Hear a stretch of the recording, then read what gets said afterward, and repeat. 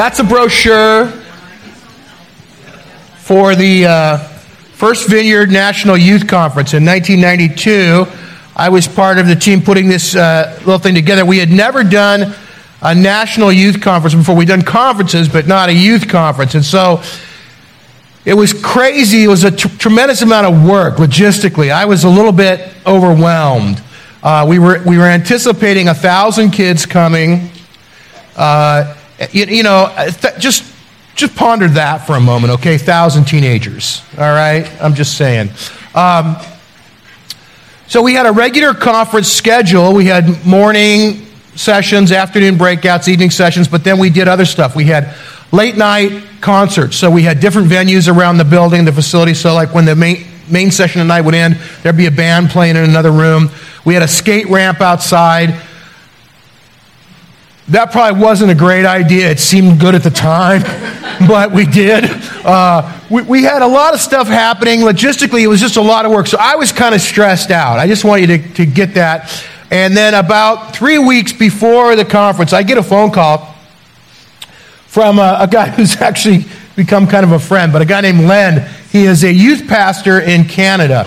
And this story is no reflection on Canadians in general. I love Canadians.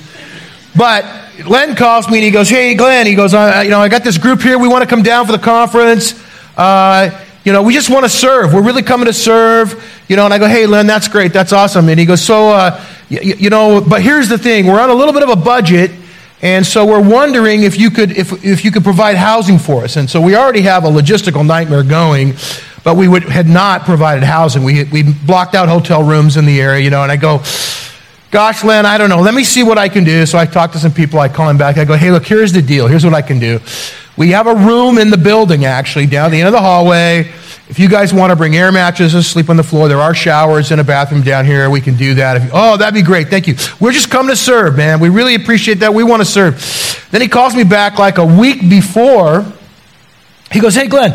He goes, "Listen, we're coming in. We got our flights all booked and everything. I was just wondering if it'd be possible if you could pick us up at the airport and bring us to the conference." He goes, "We just want to serve. We're just coming to serve." And I'm like, "Okay." He goes, "Yeah, we're flying into LAX. So if you've ever driven from Orange County to LAX," I'm like, "Okay, so now I've got 1,000 kids showing up the day of. I got to send a van to LA. It's going to be a half-day trip to bring these guys back." Okay, we do it. We pick him up at the airport. They show up. He's all, "Hey, we're so happy to be here, man. We're just here to serve. We are here to serve." He goes, "By the way," he goes, "the day after the conference ends," he goes, "we really want to go to Disneyland. We're wondering if we could borrow that van you picked us up in to go to Disneyland." And I'm thinking, if this guy says we're here to serve and then asks me to do one more thing for him, I'm going to poke his eyes out. It was overwhelming. I'm like, dude, what? He understood as Christians, as followers of Jesus, that we serve. That's what we do, right? But somehow there was a disconnect. I don't think he figured out what that meant exactly. But here's the point of that story. It's funny, but the point of the story is this. We're going to continue our series, Gifted, today. And this morning, I do want to talk about the gift of service, celebrating the unsung heroes of the kingdom. And sometimes people that serve do so kind of behind the scenes. They're not seen a lot. We don't really... we aren't always aware of what they're doing. Sometimes things happen. I'm like this. I don't know if you're like this. Stuff happens and you go, "How did that happen?" Because stuff just gets done. It's just done. And where did it go? Who did that? I don't know. So I want to review Romans 12, our kind of launching point for this series real quick, and then we'll pray and we'll get into it. But remember back in Romans 12, "For just as each of us has one body with many members, and these members do not all have the same function, so in Christ, we, though many, form one body, and each member belongs to all the others. We have different gifts according to the grace given to each of us. If your gift is prophesying, then prophesy in accordance with your faith. If it is serving, then serve. If it is teaching, then teach. If it is to encourage, then give encouragement. If it is giving, then give generously. If it is to lead, do it diligently. If it is to show mercy, do it cheerfully. If it is serving, then serve." Lord, we lift you up this morning and we say, Lord, would you just touch our hearts with your word today and remind us of what it means to be a follower of Jesus and to serve in your name. Amen. If it is serving, to serve. The Greek word there is diakonia. And literally what it means is somebody that waits at a table. That's literally what it means. So when we go to a restaurant, you got to eat, right? You call the person that takes your order and brings your food the server. They're the server. And that's what this word means. Going back to Acts chapter 6, you might remember there was a problem because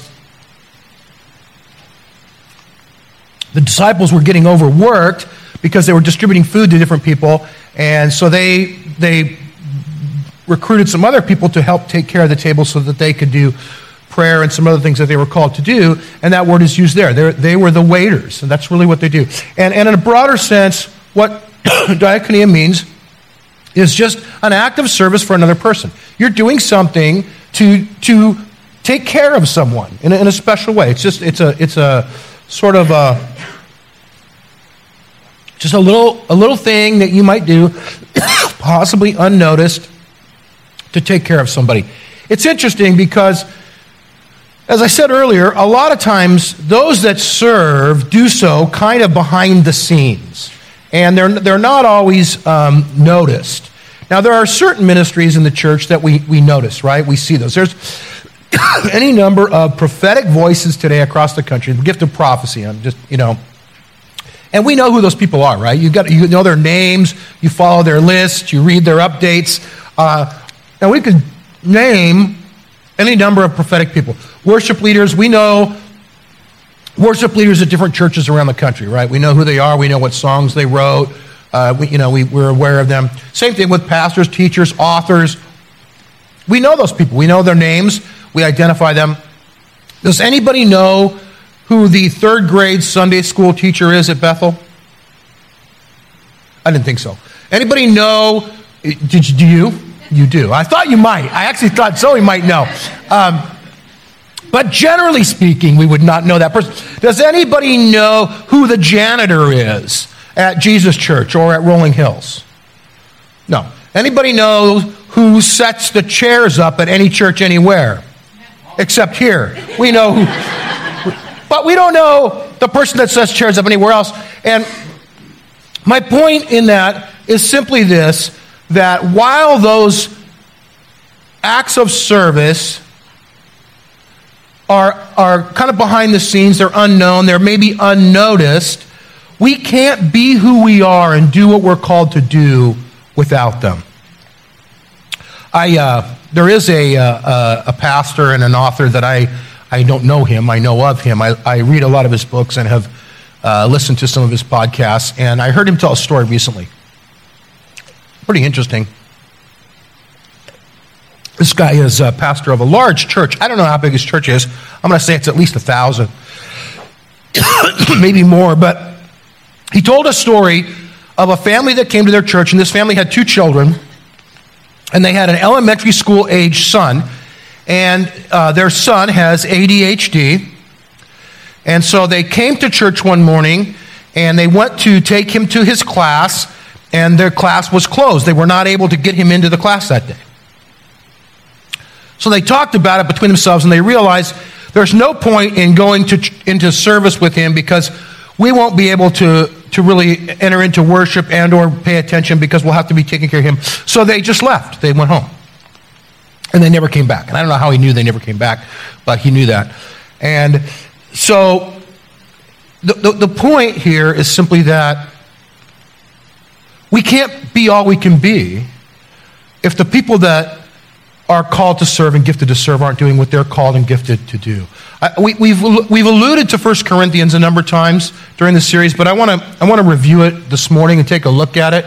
The passage in Corinthians that talks about the body. It says, just as a body, though one has many parts, but all its parts form one body, so it is with Christ.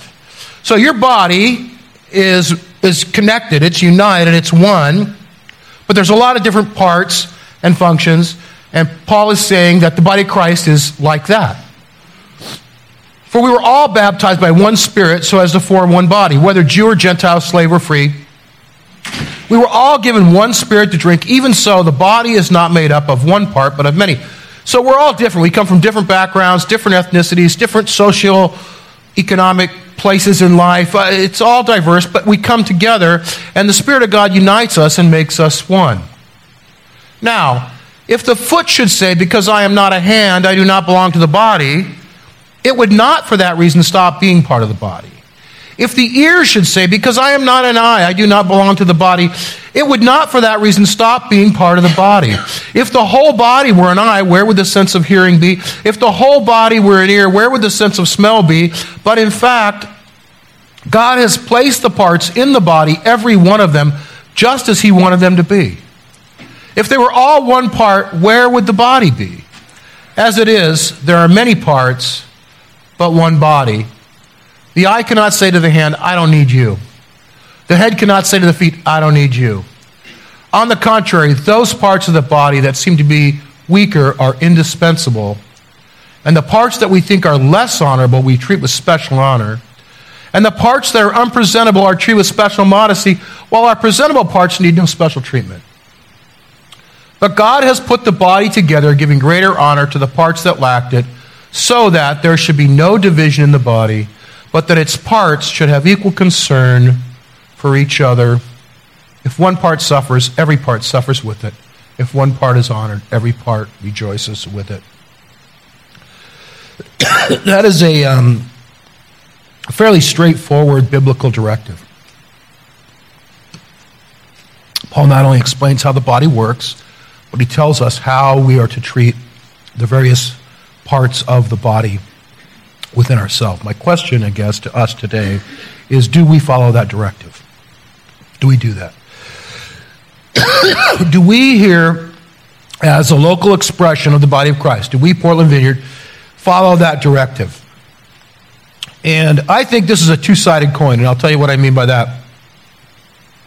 On one side of the coin is the question, as a body, do we really give honor to greater honor to the lesser parts? Do we do that?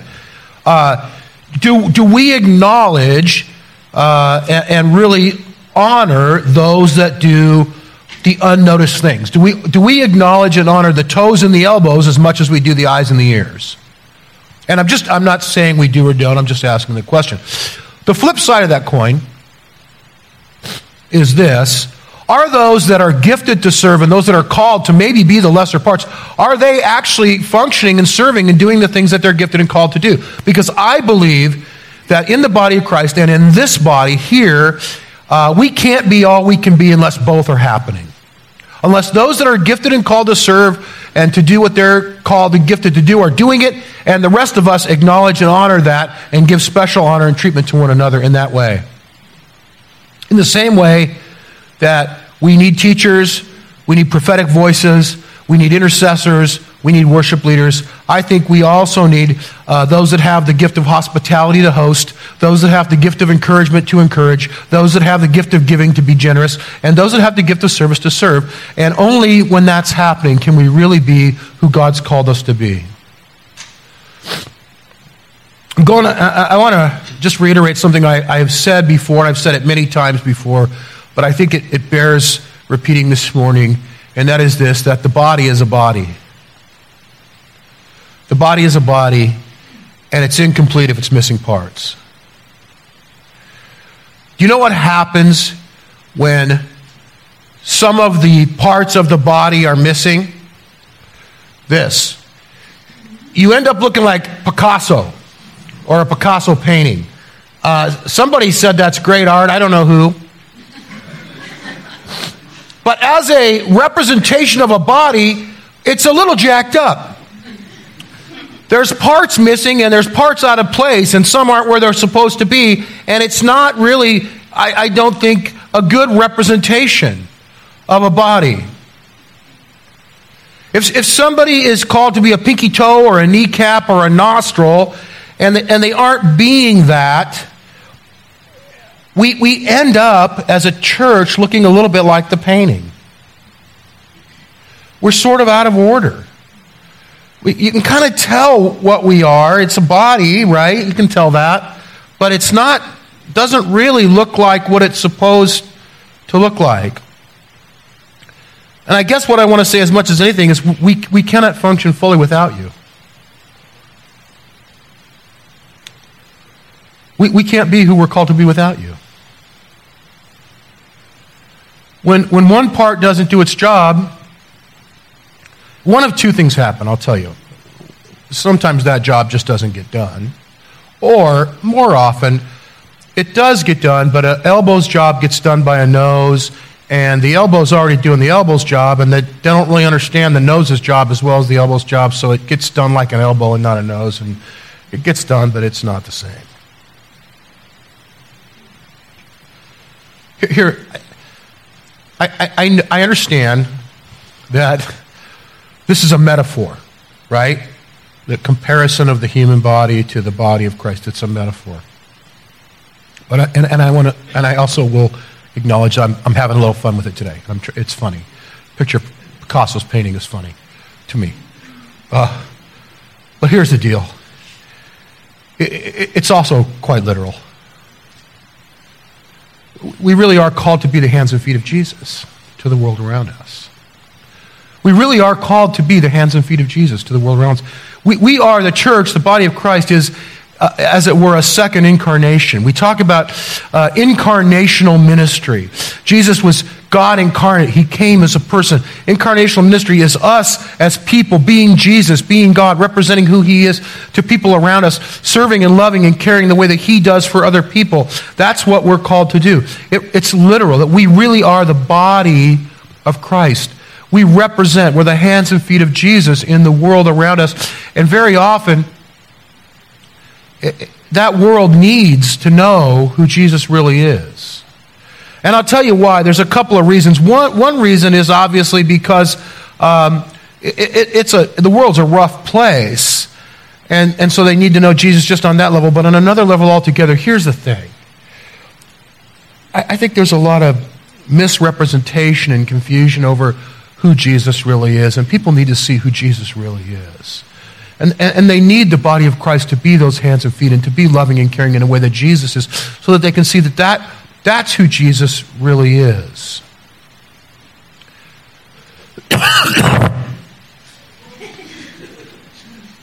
I'll tell you, we talk about being Christ-like. That's our goal, right? You want to grow up. We want to be more like Jesus. And when we are serving is the time when we are really being the most like Jesus, when we're being most Christ-like. Jesus, just as the Son of Man did not come to be served, but to serve and to give his life as a ransom for many. Jesus was not like my friend Len. He didn't say, we just want to serve and then ask to be served. He came to serve. And we see that throughout his life, probably never more really or compassionately than at the Last Supper when he washes the disciples' feet. He takes what is literally the role of the servant among those that are his followers, and as their leader, he serves them.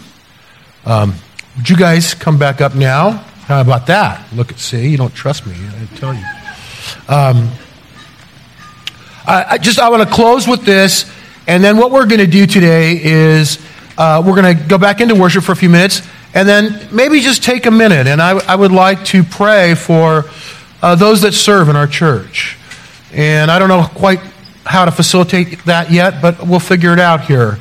But I want to just honor those that serve. I want to give special honor to those that serve. And I also want to pray for those that maybe feel called or led to serve and haven't figured out where or how yet, that you can do that. But so I want to close with this. In the same way that a body with no nose is like a Picasso painting, a nose with no body is a nose, right? If a nose is disconnected, it doesn't have a lot of value. Now, connected to the body, it has a tremendous amount of value. It's a very important thing. But if it's disconnected from the body, it doesn't really do much. Right? Do you understand what I'm saying? We've got to be connected. And here, I want to appeal to us today, to this church, this family, this body of Christ. This whole series, I was thinking about it before we started, and I wanted to bring encouragement to people whose gifts might be unnoticed. I wanted to talk about the value of hospitality. I wanted to talk about the value of encouragement and generosity. I wanted to talk about the value of service and say, those things are so important in the life of the church. And I wanted to encourage those that have those gifts to be able to take steps of faith in those gifts, to be able to move out and say, this is who I am and this is what I'm called to be. And it's an important thing. Just because I can't sing like these girls or whatever doesn't mean that I'm not valuable or I'm not important. No, that's their gift. You have your gift, and your gift is just as important, and we need it.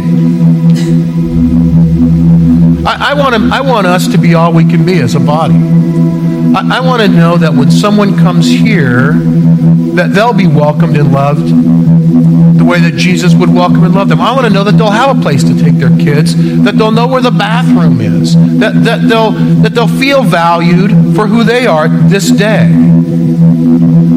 I want us to be all that we can be in terms of the body of Christ and being Jesus to the community around us. So why don't you guys stand, and we're going to worship for a minute, and then I'm going to invite our ministry team to come up and some people to pray for